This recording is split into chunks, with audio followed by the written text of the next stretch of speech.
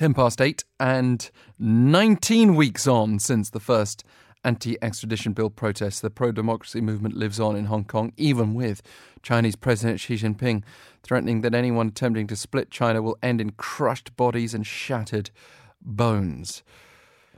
Remarkable to hear a president saying that, but not so surprising against this particular backdrop. Let's catch up with Tommy Walker, journalist currently based in Hong Kong, the travel writer behind The Wandering Walker, and not to mention someone who knows all about being hit hard by the force of law in Hong Kong. Thank you very much for joining us. Hi, how are you doing? Yeah, no problem. How are you?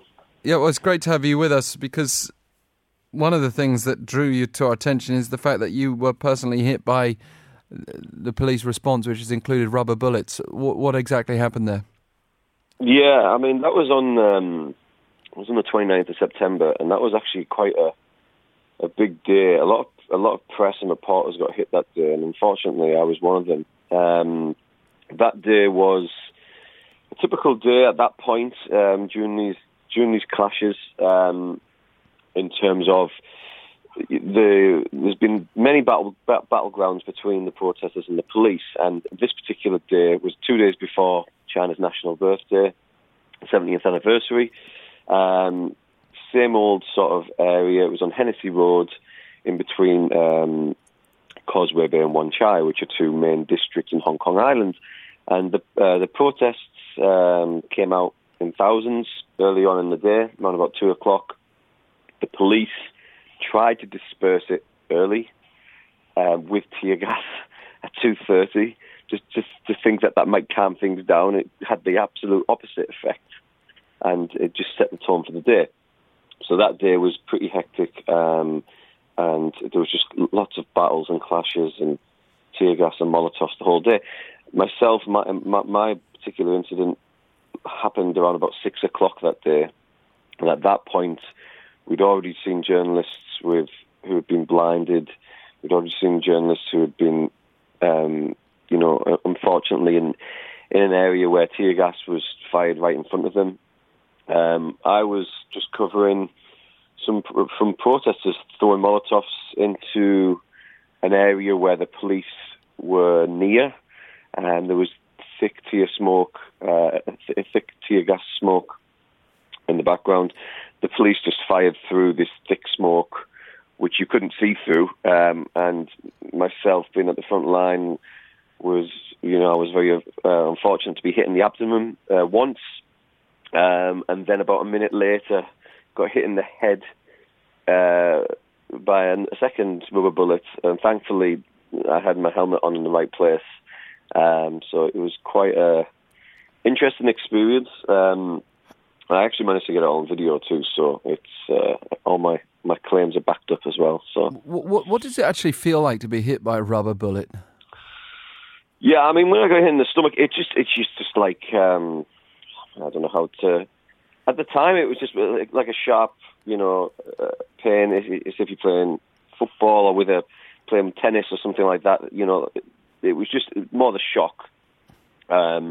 And the sound was the worrying thing. It was like you heard the gun, the fire of the bullet, and then the getting hit. It was just more a quick, sharp pain. But it knocked me down a little bit, but it wasn't enough for me not to continue. It was just more like, oh wow, okay, I've been hit.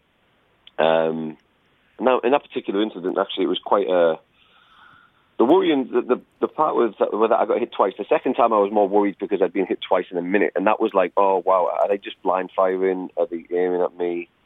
Someone who had a press vest on, and it was just all a bit chaotic and uneasy. So yeah. What can I just also clarify a bit more of your background? Were you, for example, involved in covering the previous Yellow Umbrella protests that we saw in Hong Kong?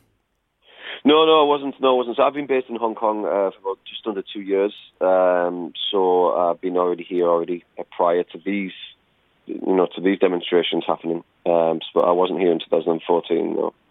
I just wonder how the atmosphere feels on the ground there now. Is there a sense that things are starting to fade away again?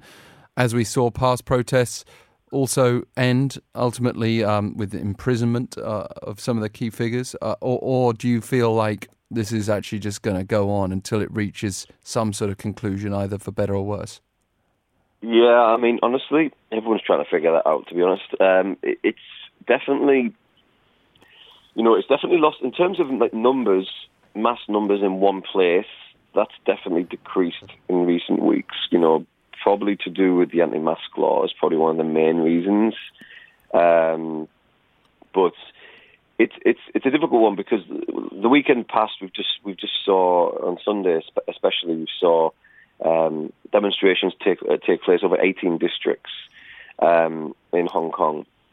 So it's been more urban and sprawled across the city rather than in one main place. So people could be forgiven to think, it's a little bit more urban. It's a little bit, it's in clusters and it's not happening in mass no more.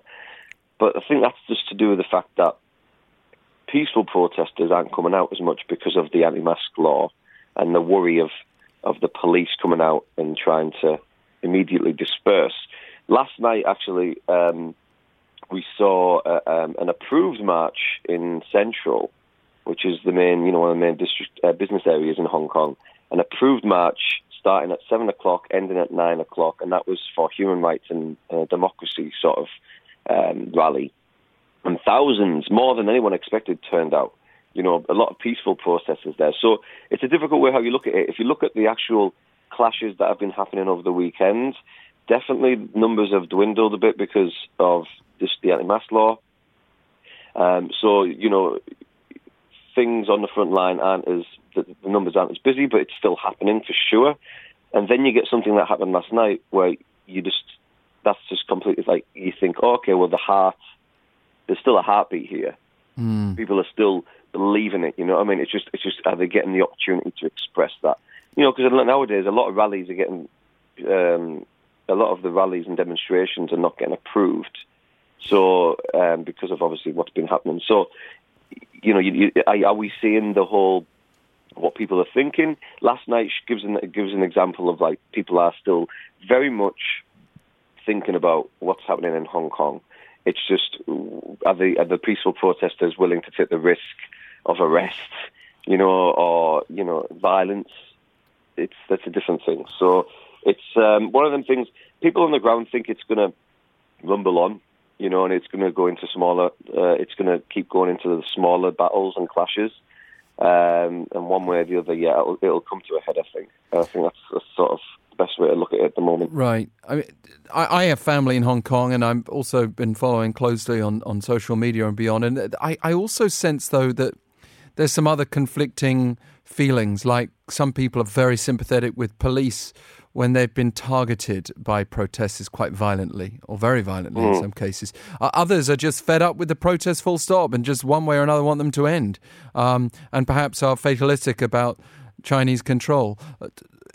How are we supposed to measure these feelings in a place where democracy isn't exactly alive and well?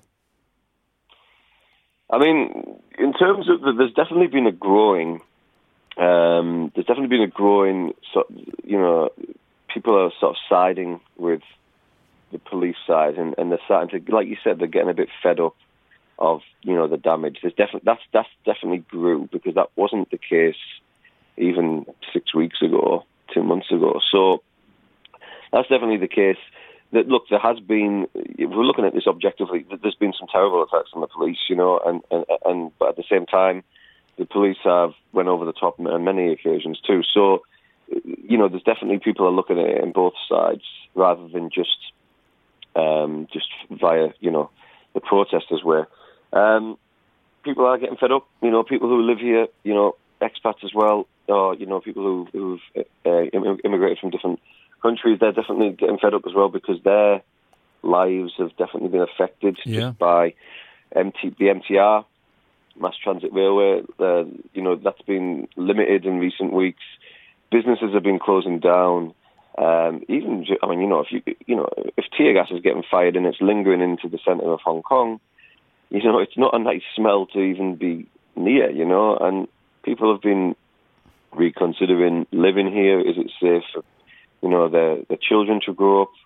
So there's definitely a growing sentiment on that side of things. People are fed up. And I think, of course, it's been going on for 4 months now, so I think that's expected in a way. But at the same time, how I look at it, and someone who's reporting on it, and of course, it's not nice to see a great place like Hong Kong with a lot of history, a great balance of East v West, if you like, come from such a beautiful place, with lots of things to do and opportunity, and this is from my perspective and maybe from a foreigner's perspective, but to see that and such a safe city go into what it is now it's a very sad thing, Yeah. But at the same time, you've got to look at it from the people who are protesting, and this is incredibly important to them. Well, indeed, and if there's already been this sacrifice, you'd have to say, what's it worth if they don't press on? We're out of time, Tommy Walker. People can check out more of your blog as well, The Wandering Walker. Thank you very much for taking the time to speak with us today. Yeah, no, they can also check out my Facebook page, tommywalker.co. That's where I post all my updates. Great, the process on Facebook and Instagram. Thanks, Alex. Cheers. Thank you.